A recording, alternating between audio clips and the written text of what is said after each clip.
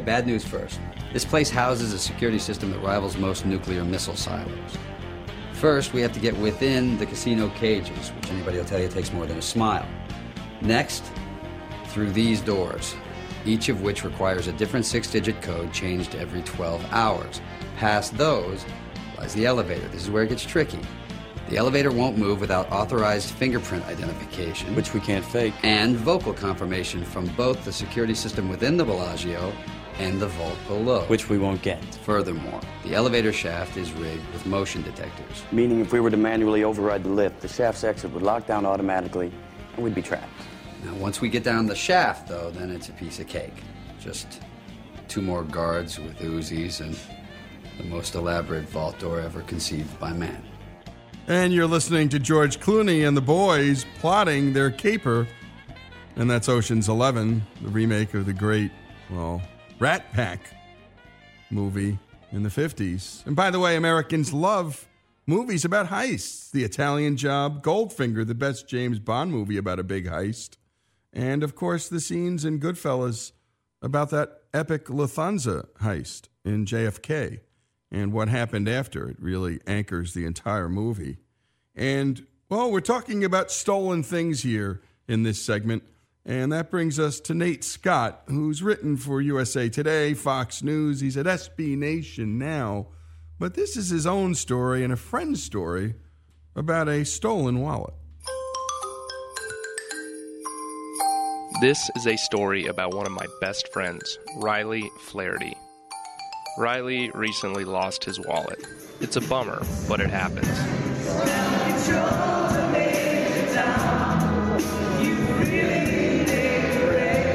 He was at a Wilco concert at King's Theater in Brooklyn, and after the show, he took an Uber back home to Manhattan. And as soon as he got home, he realized he didn't have his wallet. Riley had a trip the next morning. He really wanted the thing. So he had the driver take him all the way back. He searched the theater, but nothing. Now it's 3 in the morning, and Riley, dejected, heads back to Manhattan.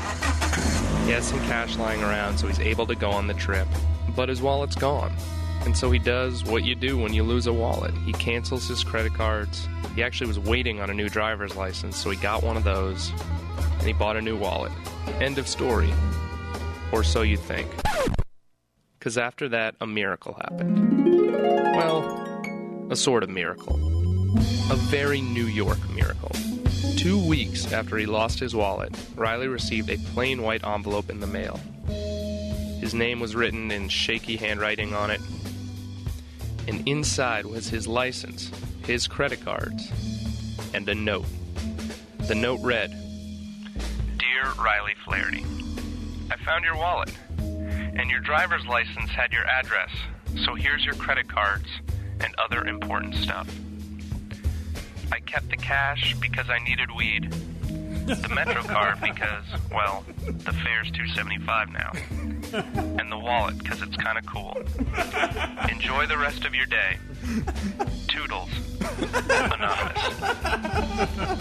I've never been so conflicted about a nice gesture, Riley told me.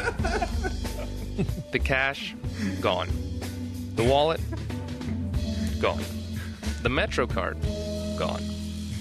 But 2 weeks later, returned in a plain white envelope, a driver's license, and his credit cards. I had already gone to get a new license, and had already gotten all my cards replaced, said Riley. So basically, it was useless to me.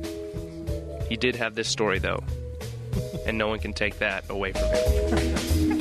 And that's so true, and thank you, Nate. And thank you, Riley, for sharing that sort of a humiliating story. It's happened to us all. And I don't tell a lot of stories about myself, but I had something stolen. By the way, we'd love to hear the things from you that got stolen, the most precious things, the stupidest things. But for me, it was a car. It was my first car. And it wasn't just any car. It was a car I'd wanted ever since I'd seen Steve McQueen fire up the Mustang Fastback, the 1968 Mustang Fastback, in the greatest, at that time, car chase ever seen in movie history. And again, the movie was Bullet. And check it out. It's still, to this day, as good a car chase as you can see and as gripping. And it was a GT 2+2, the one in the movie. And he was chasing a Dodge Charger through the streets of San Francisco, up hills, down hills. It was just fantastic. And McQueen, of course, drove his own car. McQueen loved speed and ultimately loved racing cars. And so what did I do? Well, like lots of kids, we saw that movie. Great product placement by Ford, if it was. And I wanted that car. And so I saved for it, and I got parts for it. And it was many years later, almost 2 decades later, that I was trying to assemble my own version of that Bullitt car. And not exactly like it. I couldn't afford it, but something close. And it had the V8, the 289 cubic inch V8. It had the fancy spoked wheels. It had the pony interior. It even had factory air conditioning, which was a drag and a real pain to get. Well, I took that old Mustang Fastback down to Georgetown from New Jersey. And Georgetown is in Washington, D.C. And my buddies were there, and I wanted to show off the new car. It was finally ready to go. A little road trip down the New Jersey Turnpike, the Delaware Turnpike, straight around 495 around the Capitol, right down to M Street in front of Mr. Smith's. It was a rainy night. It was November, and my friends were in the front. I could see them in the front of the bar, so I just left that car running. And I went inside, and it was no more than a minute, and I came out, and that old car was gone, long gone.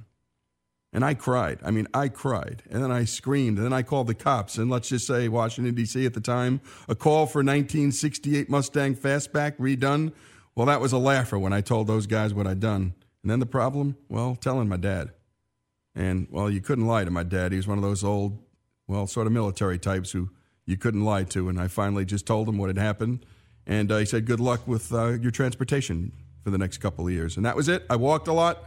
And I learned a lesson. Don't leave a car running with the keys in it on a crowded city street. Pretty dumb, huh?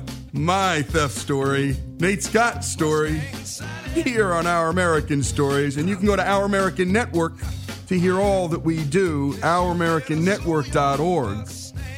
That's ouramericannetwork.org. What I said now,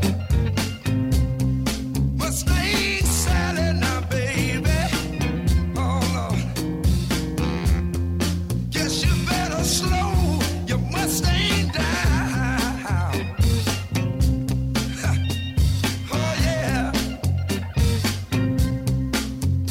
You've been running all over town now. There's a killer on the road. His brain is squirming like a toad. Take a long holiday. Let your children play. If you give this man a ride, sweet family will die. Killer on the road. This is Our American Stories. And back in the day, opportunity called people of courage to chase the sun into the plains of the new American frontier. These men and women shaped a nation and birthed a new American mythology. Today, with the passing of time, the myth of the notorious highway robber Black Bart is coming face to face with reality. Here's Greg Hengler with the story of Black Bart.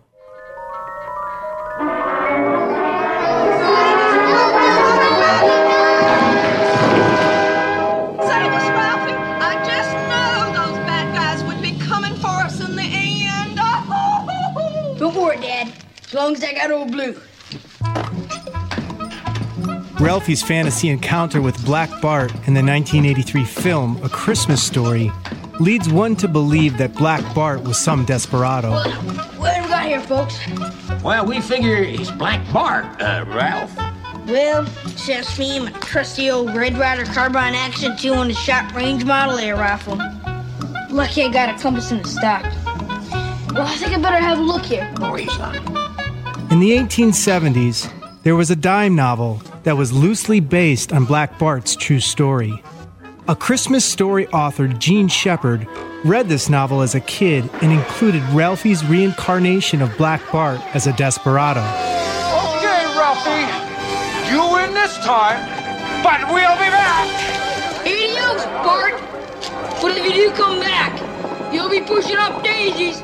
But Black Bart's real story is far more fantastical than Ralphie's imagination.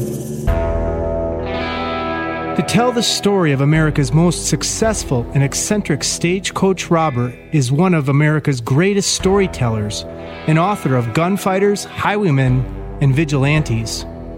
Roger McGrath is also a regular on the History Channel. Let's begin with Dr. Roger McGrath and the story of Highwayman Black Bart. Black Bart was the most successful highwayman in American history.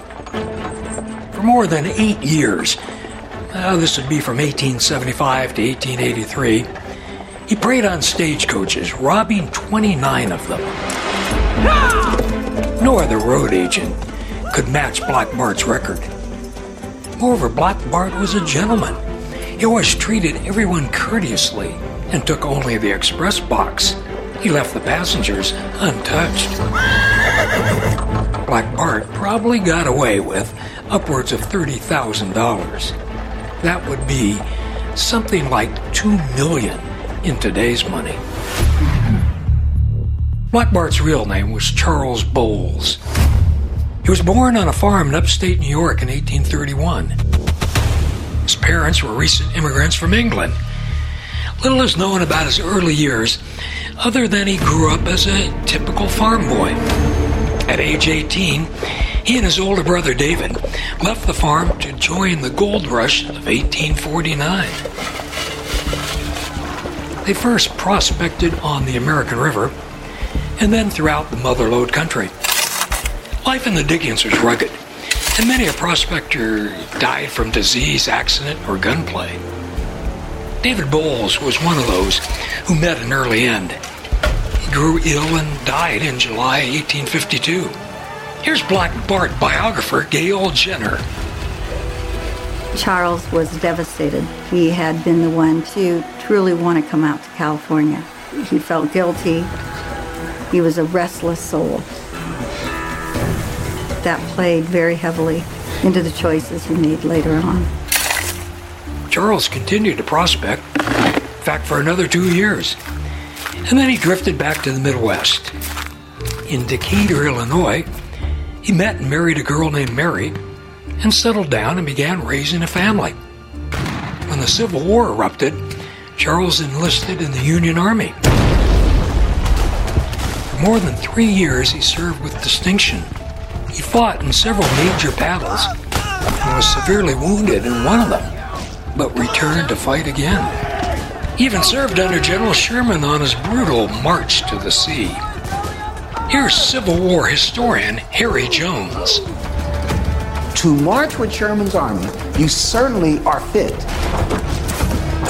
He was very demanding of his soldiers. And being able to understand what trails will get you where, what trails could be easily ambushed, and therefore you set up defenses for them at the proper places, that would be of value to someone who later becomes known as Black Bart. Charles rose to the rank of first sergeant before this last battle, and then just before the war ended, was commissioned as second lieutenant. After the war, his gold fever returned.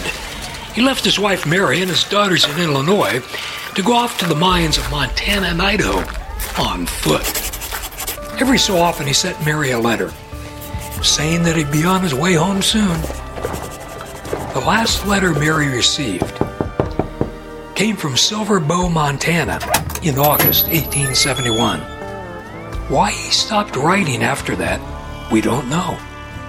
As the months went by with no further word, Mary grew frantic and finally sold the family home to raise money for her search for her husband.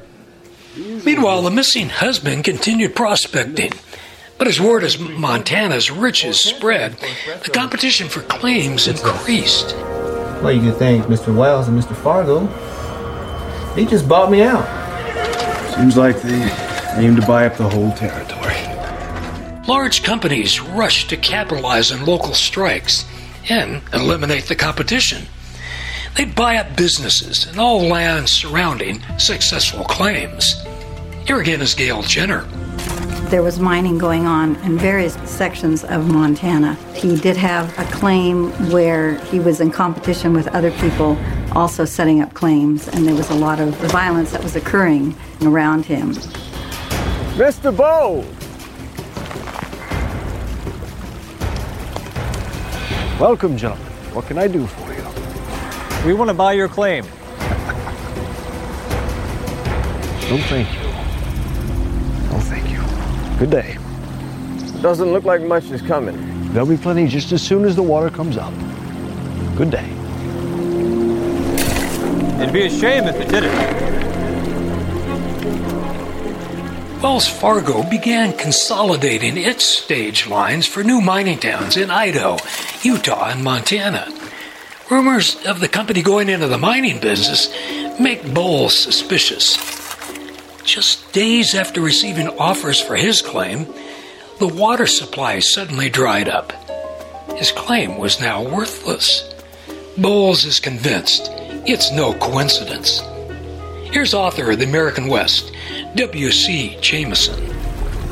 What Wells Fargo did is divert the stream from which Bowles was panning the gold to where he was forced to abandon his gold mine. Many historians believe that this was the moment he set his sight on one of the most powerful companies in the West, Wells Fargo, making the company out to be responsible for his misfortune.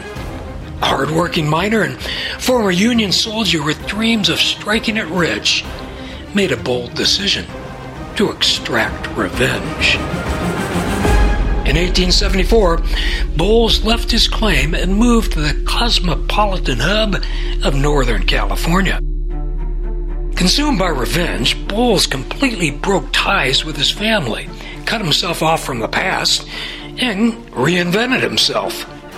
He moved to San Francisco, all the while nursing this anger, this hatred toward Wells Fargo.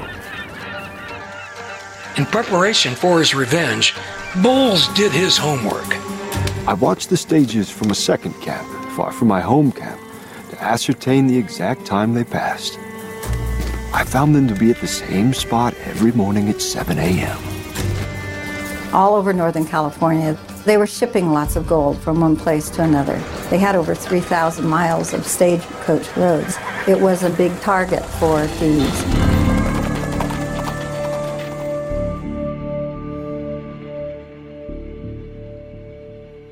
And when we come back, we're going to continue with this riveting story, the real story, the story behind the story of Black Bart. And by the way, to hear all that we do here on Our American Stories, go to ouramericannetwork.org. That's ouramericannetwork.org.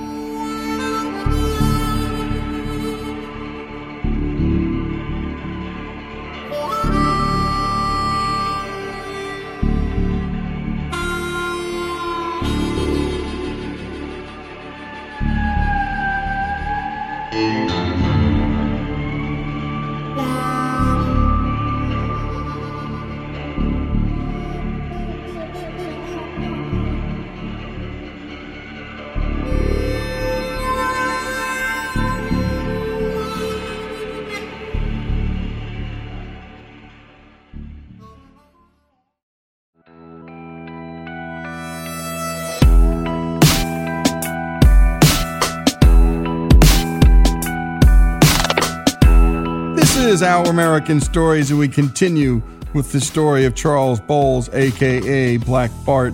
And we had learned that lots of gold was shipping all around this country from place to place.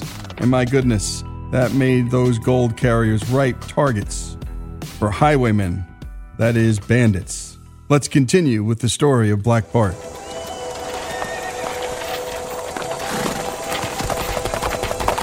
In July 1875, a stagecoach with a Wells Fargo Express box was working its way up a steep grade on the way from Sonora to Copperopolis in the Mother Lode country.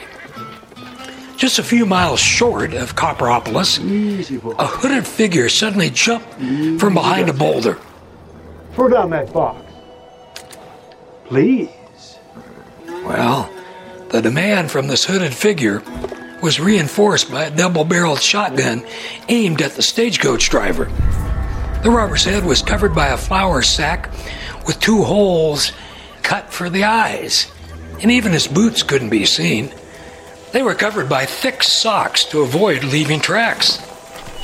As the driver grabbed the express box, highwaymen yelled an order over his shoulder. If he dares shoot, give him a solid volley, boys. The driver glanced up at the hillside behind the highwayman and thought he saw at least a half-dozen rifle barrels aimed his way. It's called a Quaker gun trick. Used in the Revolutionary and Civil Wars, it's named for the Quakers, who, like Bowles, oppose violence.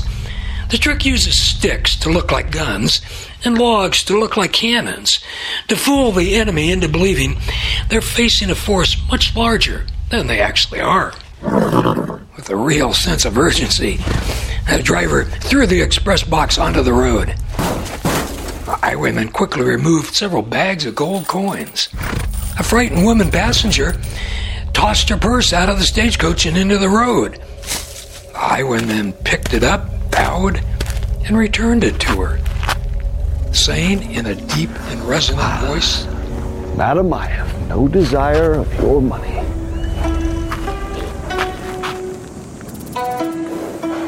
In that respect, I honor only the good office of Wells Fargo. I don't know what you're reaching for, friend. Charles has poked sticks through the bushes so that it appears that there could be other guns around. Just give him what he wants. He's got his mask on, he's got a duster on, he's got his gun pointed. He was an enigma. He was a very hard man to figure out. Good day to you, sir. Thank you kindly. He disappeared into the brush and escaped on foot over 120 miles through rugged terrain, through the mountains, and back to San Francisco. He returned to high society in plain sight, where he developed an alter ego. He called himself Charles Bolton. Bolton's reputation grew as he became known as a successful gold prospector and socialite. Here's Old West historian Chris Entz. Charles Bowles went by Charles Bolton because it sounds very sophisticated. It has a certain dignity associated with it. He is as comfortable living in the wilderness as he is in the city. Yes, sir. More champagne. Circumstances compelled me. I yielded to the temptation of crime only after enduring severe struggles from which I had no control. Following his first robbery, Bowles took odd jobs that pulled him away from the city and gave him access to new targets. He was trying just a little bit of everything. He tried school teaching for a while, which would have been unnatural for him because he was intelligent, he was sharp. Now let us turn to the case of Summerfield and that notorious bandit, Black Bart. He's incredibly well read. In addition to Shakespeare and that kind of thing, he also reads the Sacramento Union. And in the Union paper is a story written by an attorney who does make up this character named Bartholomew Graham, or Black Bart. Charles Bowles adopted the name and transformed into highwayman Black Bart. Following Black Bart's first robbery, Wells Fargo detective James Hume was put on the case. Here again is Gail Jenner and historian Marshall Trimble. James Hume chose to become the kind of person who would never quit. He has an obsessive, compulsive kind of desire to make things right. Gentlemen. This is the beginning of this detective period. When there's a robbery, you don't just get out there and look for horse tracks. It gets much more sophisticated. Technology and such is starting to change as to how to track these guys down. And this is what Hume is really adept at. Welcome to school, boy. Hume was one of the great detectives of the Old West, but this Black Bart character had him stumped. Gentlemen, our efforts up to this point have been unacceptable. He's making a mockery of us, and I will not stand for that. Hume begins to put together that this man is quite capable of covering long distances in between the robberies. He knows that it's not a multiple-person job, that this is a lone man. Beginning with his second stagecoach robbery, Black Bart would leave behind a verse or two of poetry. Hume, a man as cunning and restless as the bandit himself, read it. I've labored long and hard for bread, for honor, and for riches. But on my corns too long you've tread, you fine-haired sons of bitches. Black Bart. Poet. People. He's mocking me. He's mocking me! Hume didn't know what to do with witness testimonies. What was his behavior, his demeanor? Did he threaten you or take any of your personal belongings? No, sir. He was polite. Said please and thank you. And that's what's left of the cash box over there. The public had doubts about Detective Hume and Wells Fargo. Hume took it personally. Wells Fargo is putting more and more pressure on James Hume. The newspapers are having a field day. There were lots and lots of articles about who is this Black Bart, and people are ridiculing both James Hume and Wells Fargo. They're becoming a joke, and so they're determined now to try and figure this out, and lots of pressure is coming from lots of different directions. Here's a quote from Hume in the San Francisco Examiner in 1884. I refuse to buy a romanticized image of Black Bart as fabricated by the press. He is a fraud who is Robin hoodwinking a gullible public. Jim Hume began to piece together a physical description of Black Bart. Bart was armed, but he didn't shoot back, though. Nope. Not his style. No horse track. No, he escapes on foot. As Black Bart's stage robberies continued, the price on his head increased. Wells Fargo offered a $300 reward. State of California chipped in another $300, and the U.S. government $200. The $800 total was really quite a sum back in the 1870s, something like $80,000 today.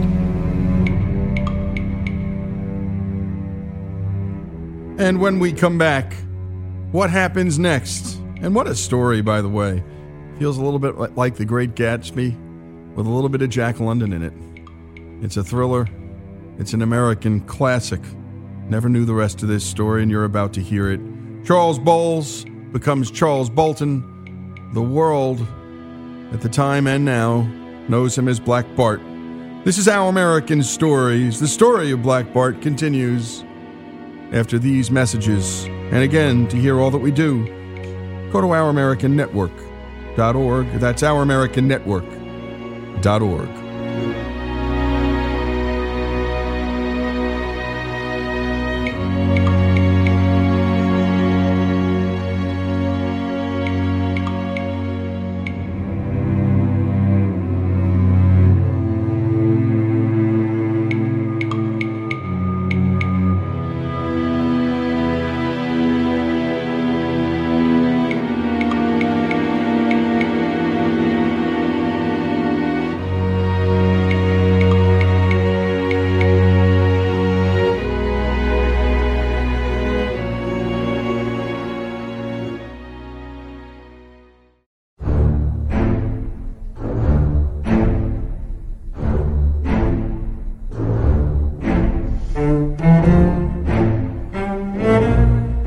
This is Our American Stories, and we continue with the story of Charles Bowles, a.k.a.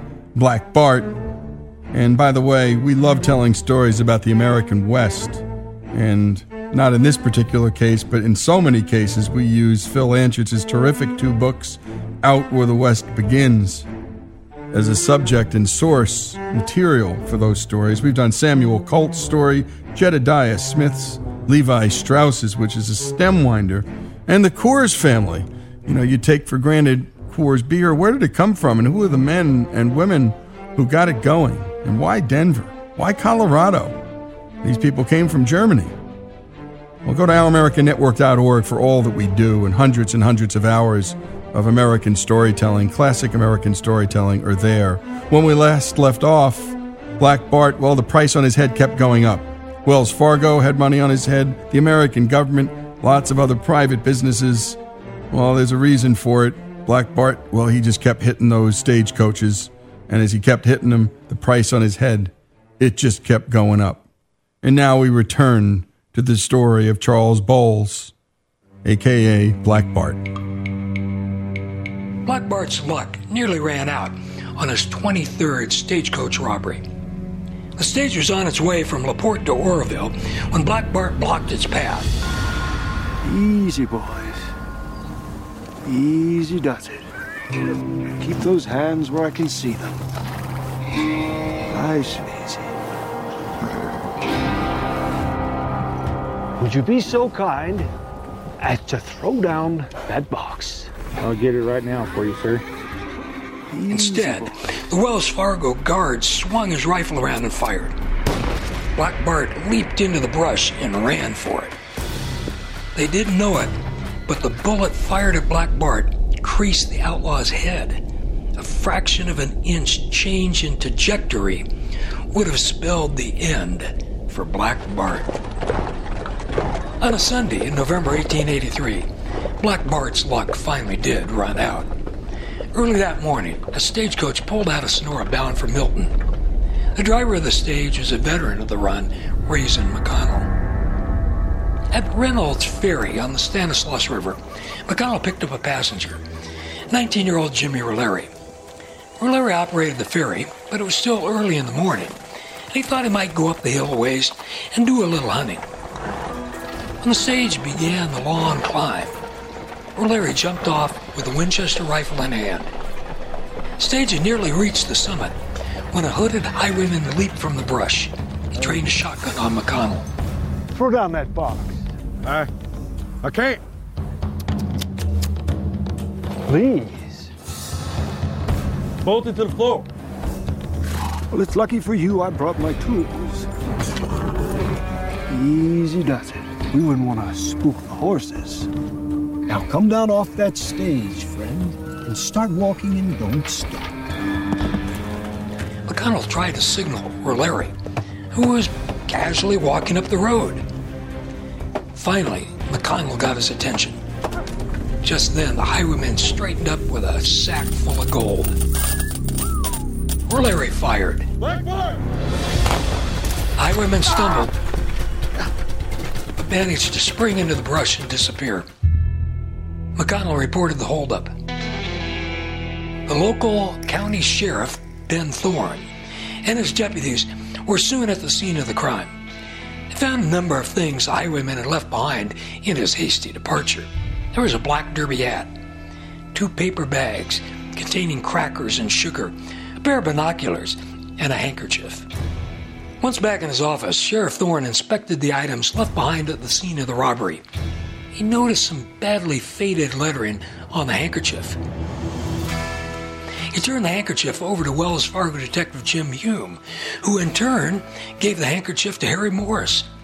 Hume had hired Morris 6 months earlier to do nothing but work on the robberies of Black Bart.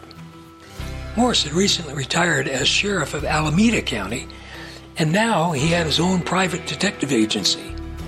He was one of the great lawmen of the Old West. Fresh sign. When James discovers the handkerchief, he was delighted, and as he examines it, he sees the mark, FX07, and he knows this was, in fact, a laundry mark. This man must be found. Hume decides we're going to have to track this laundry mark. Take your men and leave no stone unturned. So they go to 93 different laundries in the San Francisco area. Yes, sir. Can I help you? Yes. Is that your mark? Yes, that's our mark. From one of our customers. C.E. Bolton. He's a local gold prospector. Since Hume thought that Black Bart lived in San Francisco, Morris began his investigation there. Now, under the guise of a business proposition, Morris was introduced to Charles Bolton. Bolton looked every inch the mine owner he purported to be. He was dressed in an expensive tailored wool suit and a bowler hat. He carried a walking stick. A diamond ring was on one finger, and a heavy gold watch was suspended from a gold chain. He was handsome with deep-set blue eyes. He stood about 5'8" and was ramrod straight. He looked anything but a robber. Morris managed to get Bolton to an office where Jim Hume waited. So word on the street is you're quite the successful gold prospector. Tell me, Mr. Bolton, where are your mines located? Well, if it's one thing I've learned, sir, it's not to disclose too much information to a perfect stranger.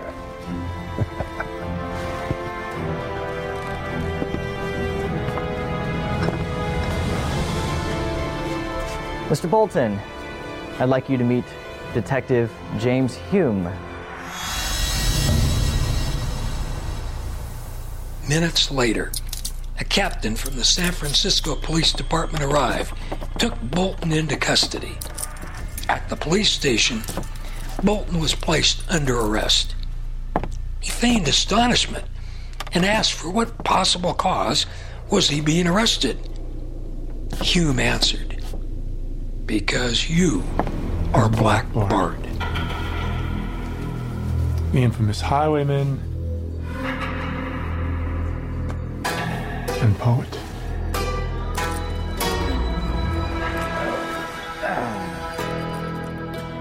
I had a premonition that this would happen today.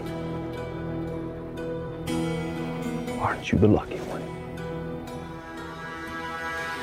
Charles Bowles wanted them to know that it was him, and to be able to tease and to play with the people that have been chasing him and trying to get at this, it gave him pleasure. You do want somebody to know. Black Bart pleaded guilty to the last of his robberies.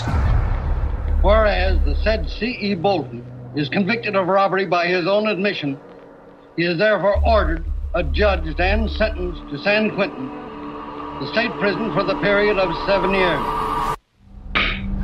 He became a model prisoner. Take him away.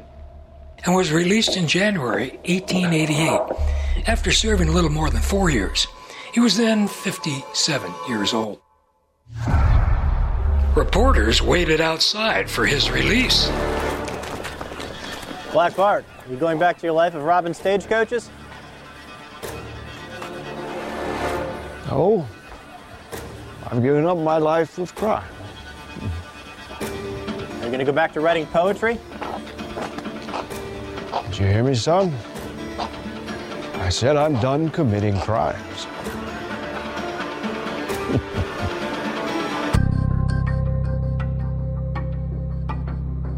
After being released from San Quentin, Black Bart returned to San Francisco, and there he was offered the opportunity of appearing on stage in a theatrical production.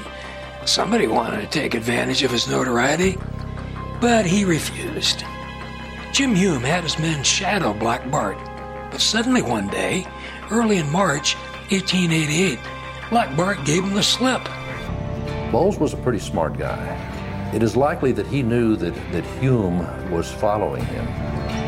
Hume perhaps had a hunch that maybe Bowles might return to his nefarious ways. Reports had Black Bart in several different western states, then in Mexico, Canada, Japan, China, and finally Australia. None of these reports, though, was ever confirmed. Black Bart, America's most successful highwayman, had simply disappeared.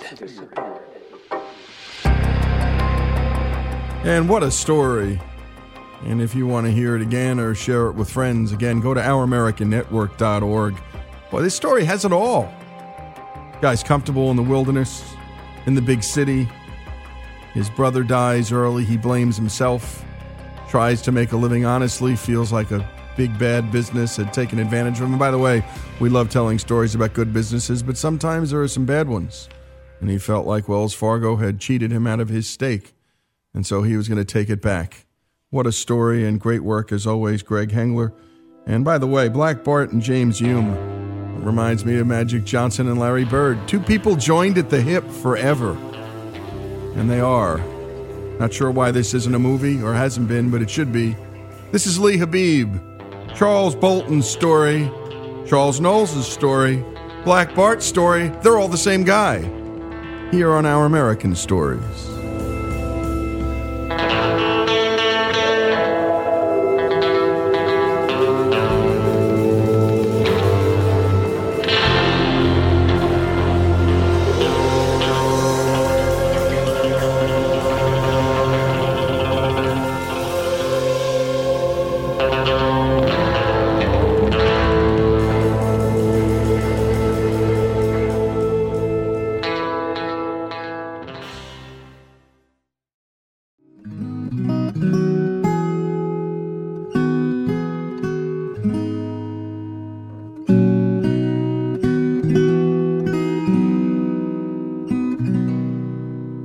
This is Our American Stories. When you hear that music, it's time for our final thought segment. And we do that about people who are about to die, eulogies, death's a part of life, and sometimes we got to go there.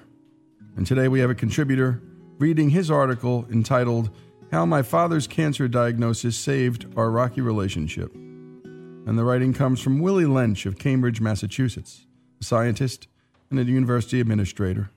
He wrote this piece for his wife's best friend that had lost her husband to cancer.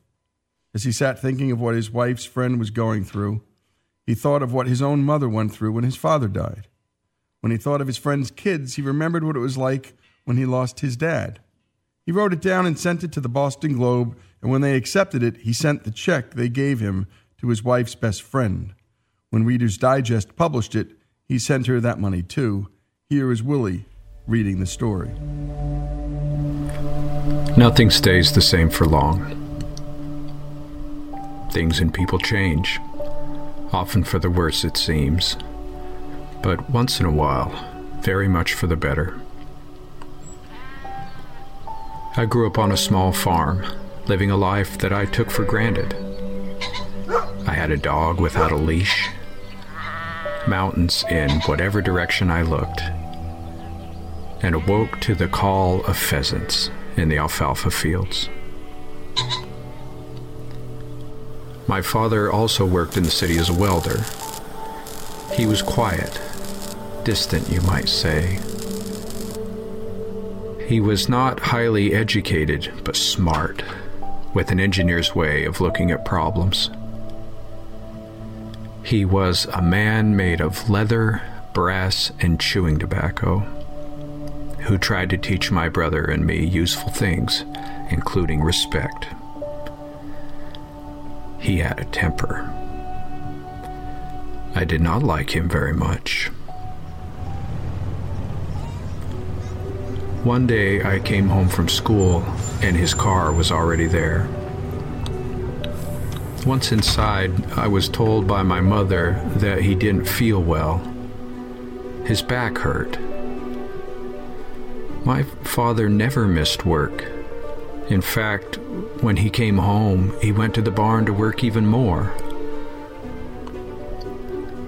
I remember peeking around the corner at him as he lay on his bed in the middle of the day.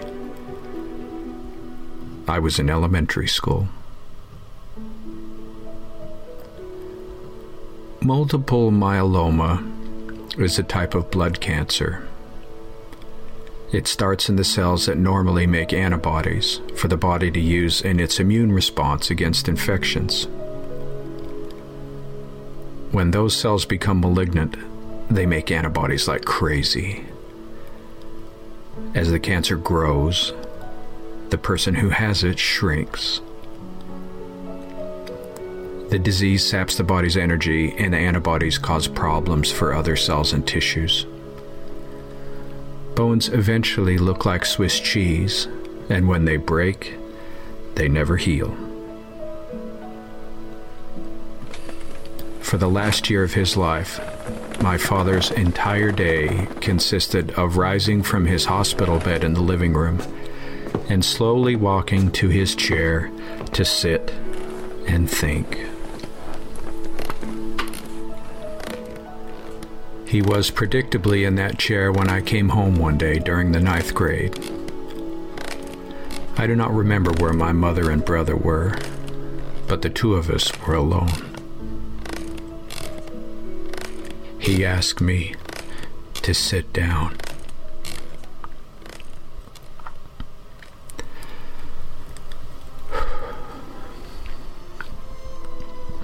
What followed still moves me these decades later. He told me about his life, his family growing up, what it was like in the Pacific during World War II, his loves, his heartbreaks. It was like a pipe had burst, his inner self rushing out to me in a great flood.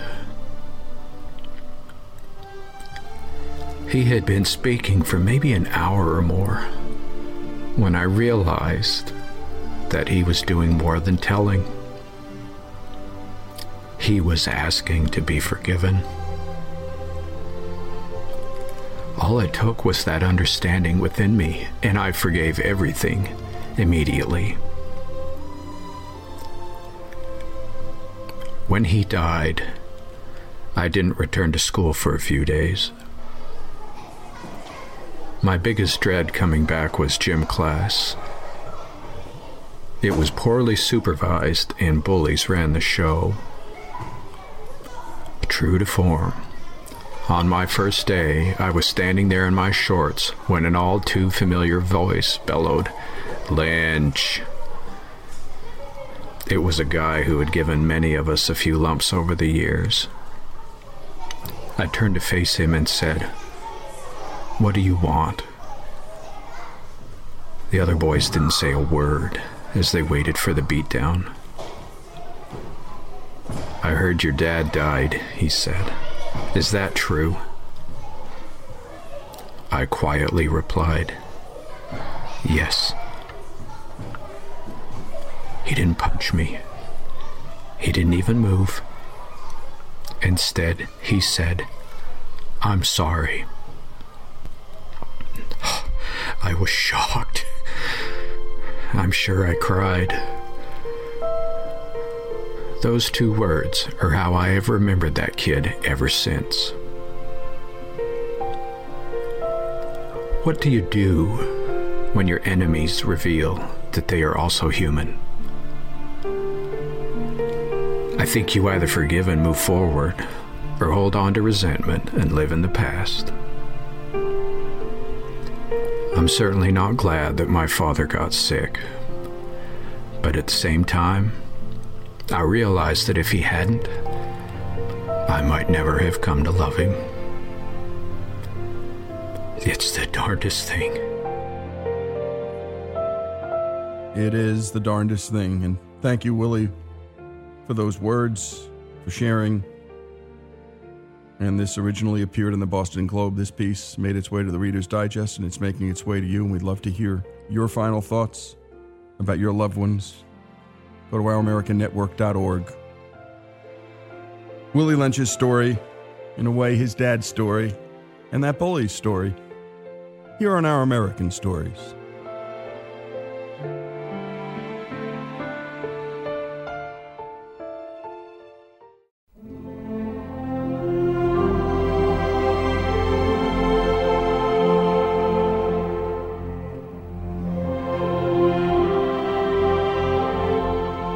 This is Our American Stories, where we bring you stories about everything.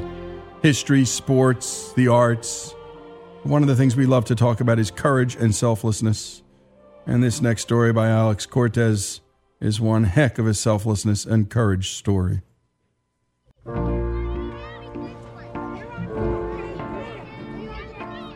Chris Edmonds thought that he had a great dad, but he also thought that he had a relatively normal one. He was my baseball coach, so he was very active in that, loved baseball, and I think he loved the kids more than anything. So he was our head coach, and my uncle was our assistant coach. He played the good cop. Dad was the good cop. My uncle was the bad cop, so to speak. Chris's dad served in World War II. He had a diary from his time there, although he didn't say much about it or the war. And so Chris didn't know much of anything until... My daughter, who was in college at the time, had done a group report for one of her history classes on Dad and had used the diary as some of the narrative for a little short video that they made. And as I watched that video, they just used the narration was just word for word out of Dad's diary, and it was just, I'd read it before, and I'd asked Dad when he was living about his experience, and he just never would share, like most men of that day. I mean, he said there's some things I'd rather not talk about, but those words just kind of seared into my heart and moved me. And so one night about midnight, a friend of mine said, they have records, military records on people who served, so maybe you can find out some things about your dad. So I was moved by those words, and I also wanted to kind of find out just some basics. When did he enter the service? Was it before Pearl Harbor? Was it after Pearl Harbor? What units was he assigned to? Where did he do his basic training? I mean, I didn't know any of that stuff. So I just Googled his name and rank on the computer about midnight one night, and the first link that comes up, which I thought would be maybe the National Archives or an Army site or, some military site. It was the New York Times. And Dad's name and rank, Master Sergeant Roddy Edmonds, was embedded in this article that was written in 2008 by the editor.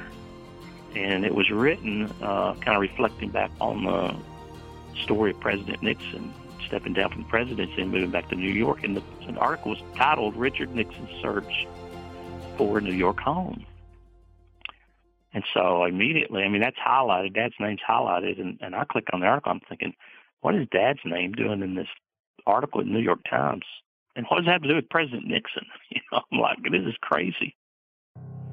So I read the article, and it's basically telling the story of how the president wanted to move to New York, and no one wanted him to be their neighbor. Nobody could find him any place to live.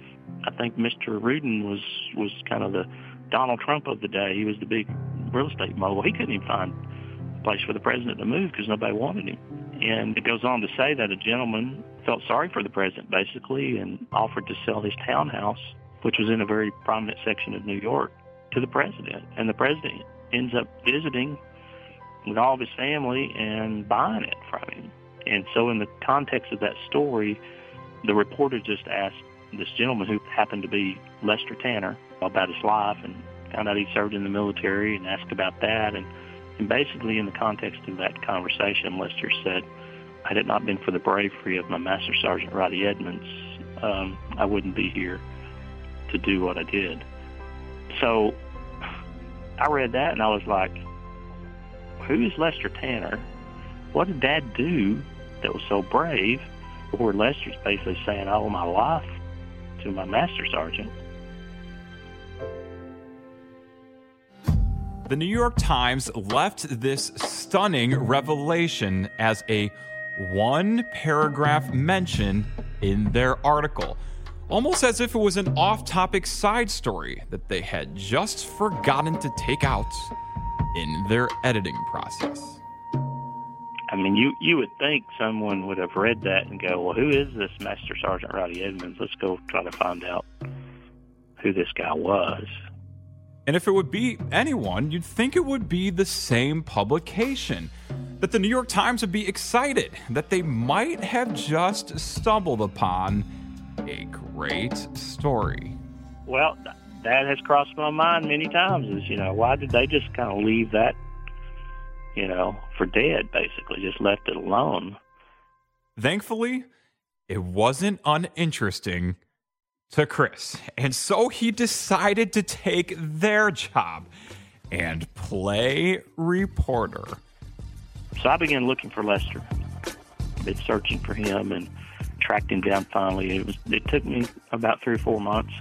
Finally found a phone number and was able to call him and talk to him for the first time.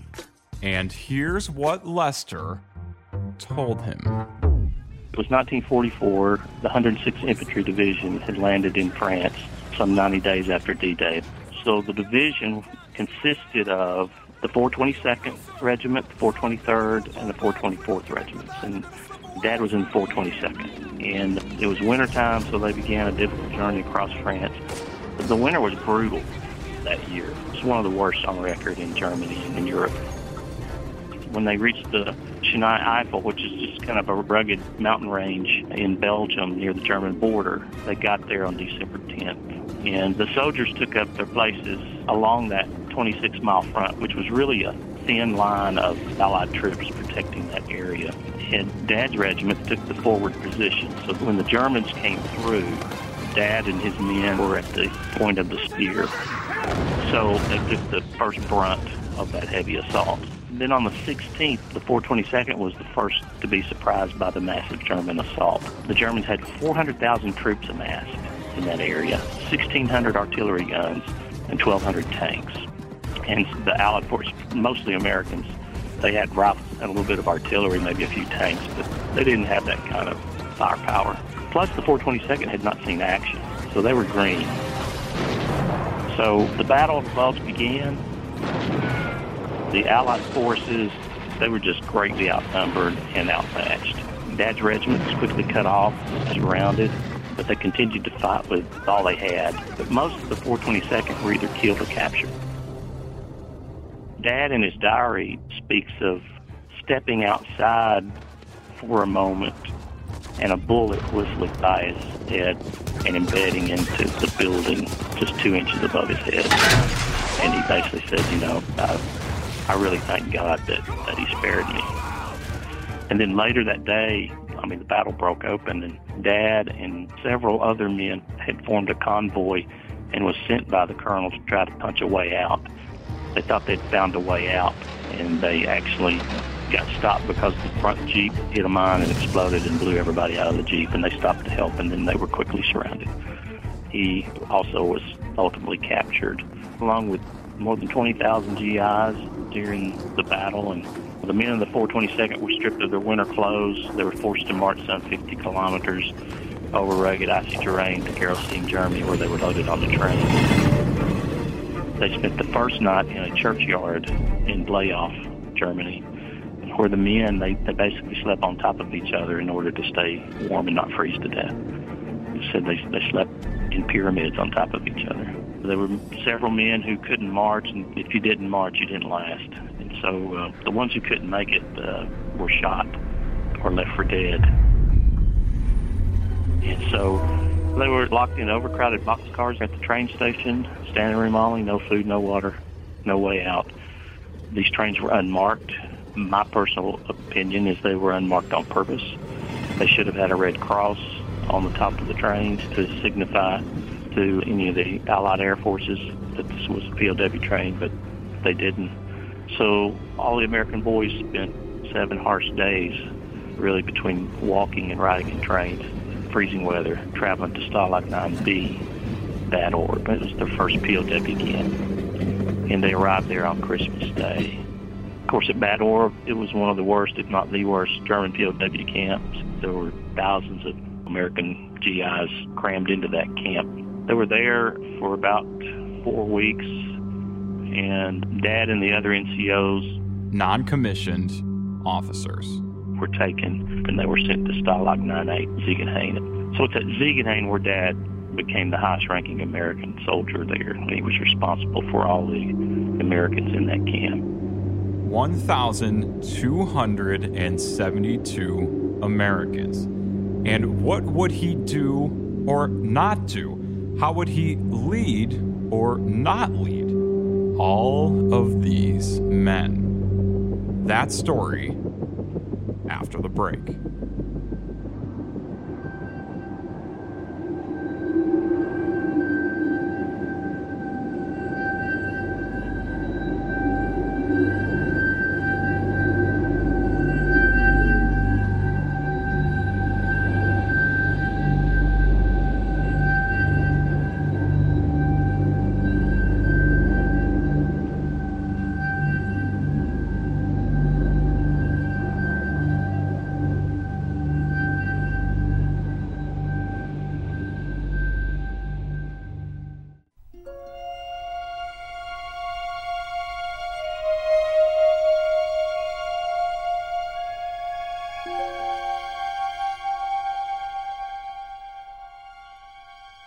And we continue with the story of Master Sergeant Roddy Edmonds.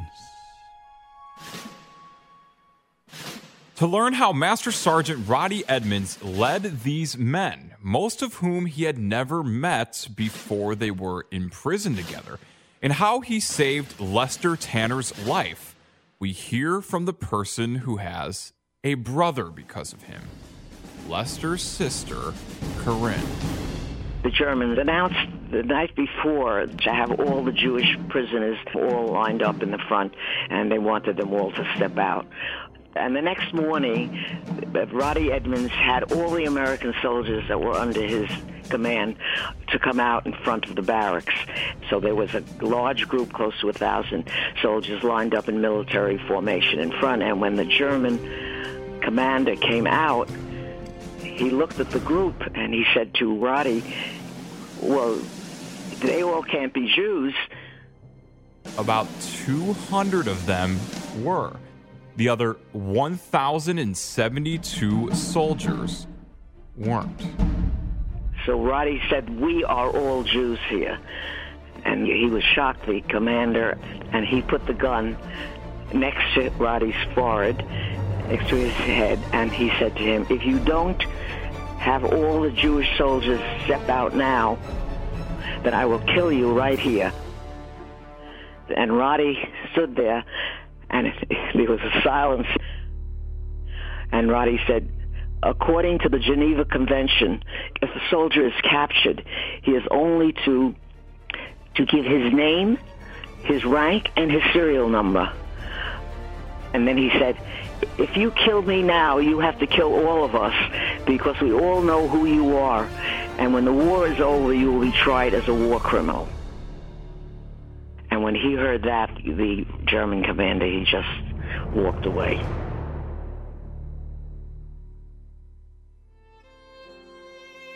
Her brother Lester, a Jew, survived that day along with the other Jews and was able to come home because of Roddy Edmonds and his courage, his willingness to sacrifice his own life for the lives of others who weren't of his same faith. Roddy was a Christian.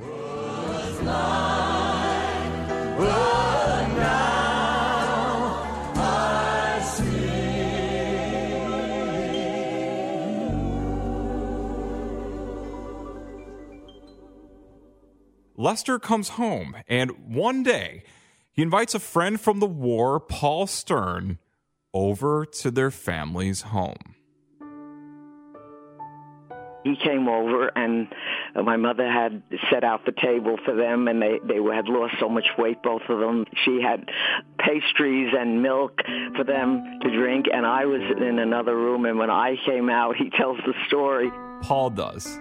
The French doors opened, he said, and she came out, his sister, and I came out, and I met him for the first time, and he said, I fell in love with her immediately, and I always added, well, I wasn't so sure immediately. And as you probably guessed by now, this wouldn't be the only time that Paul and Corinne would meet. But that was Paul's story. 2 years later, we were married.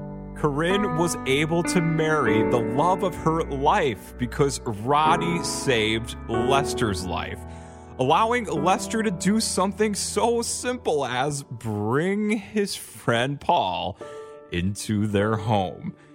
And then this story gets even stranger. A very interesting part was that when my granddaughter, Diana, was in college, one of her classes, she had to do a project, something concerning a hero of hers. And it was also a program run by a World War II veteran, was the professor. And he wanted, if they had any information or anything related to that. So she had written this report. It was titled, My Grandpa Went to War. So that's when he really started to talk. He didn't really discuss it with the children or grandchildren. Or with his wife, Corinne, for that matter. But his granddaughter opened him up. Maybe he did it just to help her. or maybe enough time had passed and he was ready. So we had that report, and in that report, he finally did come through with everything and tell the story. The story that he, too, was saved by Roddy Edmonds. He said that confrontation only lasted a few moments when it actually happened at the POW camp, but he would remember it the rest of his life. And this was also the very first moment that Corinne learned that her brother Lester was saved by Roddy. Neither of them told the story to anyone. Their family only learned of it because of a granddaughter's school project, and the world only learned of it because Lester sold his house to Richard Nixon. You know, in my readings during the years, I came upon the quote that said, if you save one life, you save the world.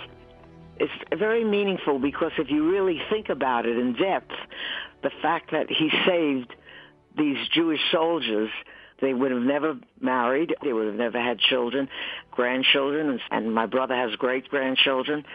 I have 5 grandchildren, no great-grandchildren yet. But when you really think about it, it has a lot of depth to it, and you realize all the people that would have never been here that have produced and have done great things in the world after that.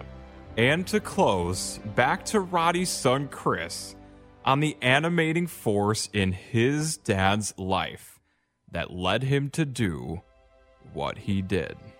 He was very active in the local church, but he was also active in a singing ministry that he had. It was just he never made any money at it, but he sang at a lot of revivals and a lot of church functions. There's one song in particular that I'd heard him sing several times, and it's not a widely known song, but it is a song that he sang several times, and typically he would give a word of testimony before he sang any song he would, but particularly on this one, he would let everybody know he was in World War II as a POW, and that's where he felt called to sing for God, because he was a man of faith, even as a young man. You know, he surrendered his life to Christ as a teenager. He never told me any of this either. I've just been picking this up through my research and talking with folks that knew him growing up. So he came to Christ as a teenager, and he was the real deal. I mean, he really followed Christ. I think that's why he stood up for his men in that camp. It was a sense of duty as being their leader, but it was also he had surrendered his life to Christ, and he had already died to Christ and come alive to him.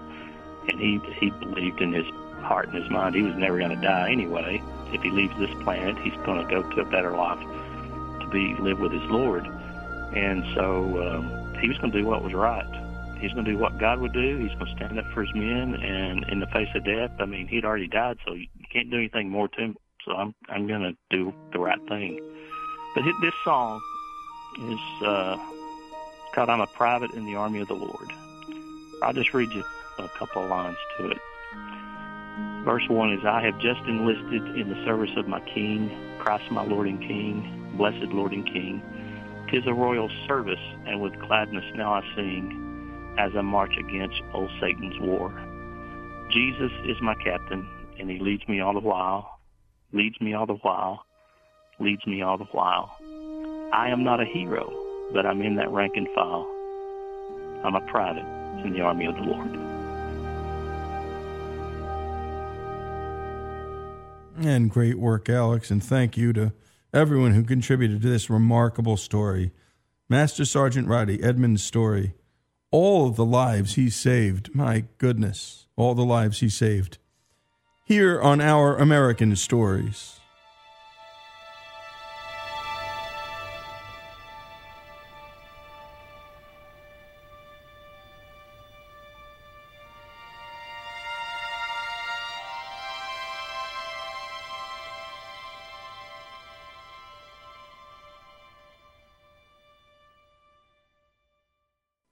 I'm a soldier in the army of the Lord. I'm a soldier in the army. I'm a soldier in the army of the Lord. I'm a soldier in the army. I'm a soldier in the army of the Lord. I'm a soldier in the army. I'm a soldier in the army of the Lord.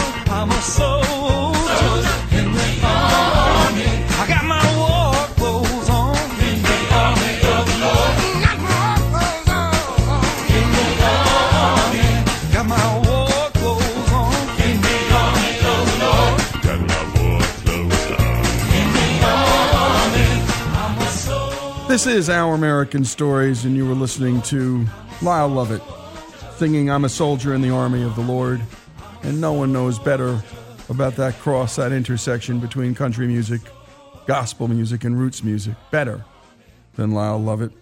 And what a beautiful rendition of that song. We'd heard the lyrics earlier, and we're going to continue telling the story of Master Sergeant Roddy Edmonds because it doesn't stop where we left off. On January 27, 2016, Edmonds and 3 others were posthumously honored at the Israeli Embassy in Washington, D.C. The occasion, the International Holocaust Remembrance Day, and the 4 that were honored had all been declared righteous among the nations, a high honor from Israel's Holocaust Museum, Yad Vashem, to non-Jews who saved the lives of Jews during the Holocaust. The last 2 segments, we learned how Master Sergeant Roddy Edmonds saved around 200 Jews, and the others that were honored at this ceremony, well, they did just the same. One that was honored, Lois Gundon of Goshen, Indiana. She volunteered in 1941 to work for the Mennonite Central Committee in southern France as an English tutor. She established a children's home that became a safe haven for Jewish children she convinced the parents of to part with, or that she helped to smuggle out of the country to a nearby internment camp. Lois protected these children from the hostile French police, and she was eventually detained by Germans. She was released in 1944 as part of a prisoner exchange program. And other honorees, Valerie and Mirella Zabeski.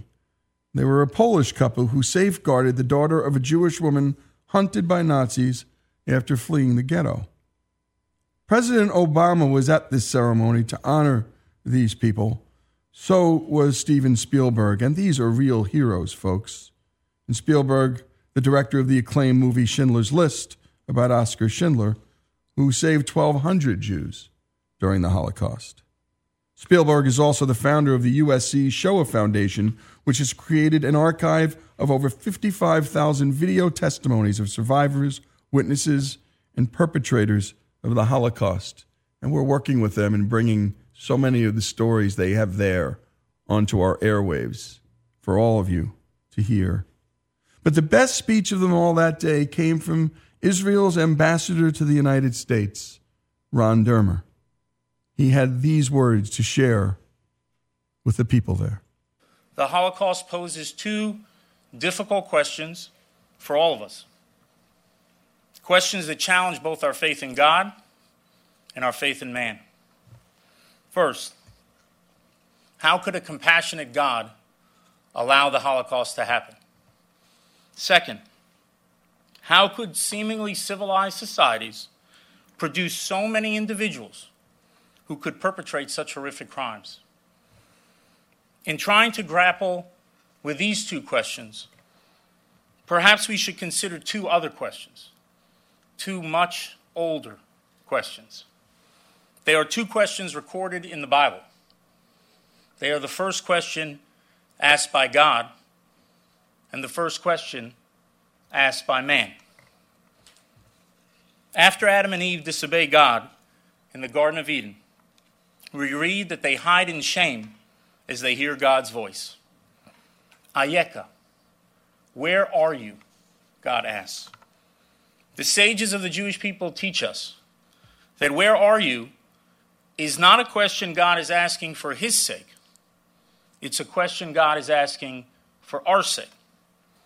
It is a question meant to spur introspection, to instill in us an appreciation that we are moral agents in the world, that we are responsible for the moral choices we make. Ladies and gentlemen, the 6 million Jews killed in the Holocaust were not the victims of an earthquake, a hurricane, or some other random natural disaster that would understandably turn our eyes to the heavens for answers. The 6 million Jews killed in the Holocaust were murdered by other human beings, by human beings who had a choice. So perhaps the question, where are you? Ayeka. A question that so many asked God during the Holocaust, and which so many of us have been asking God ever since, is not a question for us to ask God, but a question for God to ask us. Where was man during the Holocaust? Where was the moral compass of the millions who simply looked the other way as the Nazis and their army of willing executioners perpetrated such monstrous evil? Rather than honestly confront this damning question, people instead tried to excuse their inaction. Too often they justified their failure to accept our moral obligations to one another by hiding behind another question. They answered the first question asked by God in the Bible with the first question asked by man in the Bible. It was the question asked by Cain after murdering Abel. Hashomer achi anochi. Am I my brother's keeper? Am I my brother's keeper? Ladies and gentlemen, we are all here tonight to honor 4 people who were their brother's keeper. We are all here to honor 4 brave individuals who saw their actions not as an act of courage, but as their most fundamental moral obligation to their fellow man. And that is precisely what makes them true heroes. They are heroes not simply because they had an answer to Cain's question. They are heroes because they had an answer to God's question. To the question, Ayeka, where are you? These 4 had an answer. In an age of so much indifference, they acted. In an age of so much cowardice, they were courageous. In an age of so much darkness, they were a source of light. So in honoring these 4 righteous souls tonight, let us not only recognize their remarkable heroism, let us hope that their light will inspire us to live our lives so that we too will be able to give the right answers to those timeless questions, and in so doing, build a better future for all humanity. And such beautiful, such eloquent words. And thank you, Ambassador Dermer, for those words. And as we've learned in the Jackie Robinson and Branch Rickey story, as we learned in the Martin Luther King story, the source of power of these men, the insurmountable things they did not come from man. And too often as we tell these stories, we don't give the source, the divine inspired source that allows these men to bring a little bit of heaven down here to this earth. And that's what these people all did. And by the way, among the 200 Jews saved by Master Sergeant Roddy Edmonds, Paul Stern, Sonny Fox, Skip Friedman, Hank Friedman, Lester Tanner, and we will assemble as many names as possible and add to that list. And we're going to try and talk to as many people as possible. And by the way, so many survivors are now dying off, and to capture their memory and to capture these stories, well, we're dedicated to doing that here on Our American Stories. The men who served with Master Sergeant Roddy Edmonds in World War II, like Lester Tanner, used to call him the old man. They thought he was 28 or 29, even 30. Well, they were only 18 or 19, and it wasn't until Roddy's son Chris and Lester met that he shared with him that his dad was only 21 and 22 years old at the time, just a few years older than Lester. Lester thought that he was older because of the way Roddy carried himself, because of the way he led. And by the way, in this age, when our 20-year-olds are acting like 10-year-olds and our 40-year-olds are acting like 20-year-olds, This story shows what 21 and 22-year-olds are capable of. The beautiful, remarkable things they're capable of. In his diary, Roddy himself reflects that war is revealing of a man's character, writing, quote, "I learned men even better than before. Some were good, some were bad, some were better, and some were worse." He also wrote, quote, "When you're in battle, you're not worth much after the battle." But Chris said that he never showed that pain to his family, but that it was apparent to all that Roddy loved life and lived every day to the fullest. Rodney was saved by his Savior, and while they were imprisoned in Germany, Rodney made sure that the men he led could also draw on their faith as a source of strength. In his diary, he had a list of the religious services that he tried to conduct. He had Catholic, Protestant, and Jewish written down. 2 of the 3 were not his faith. Roddy Edmonds' story, here on Our American Stories.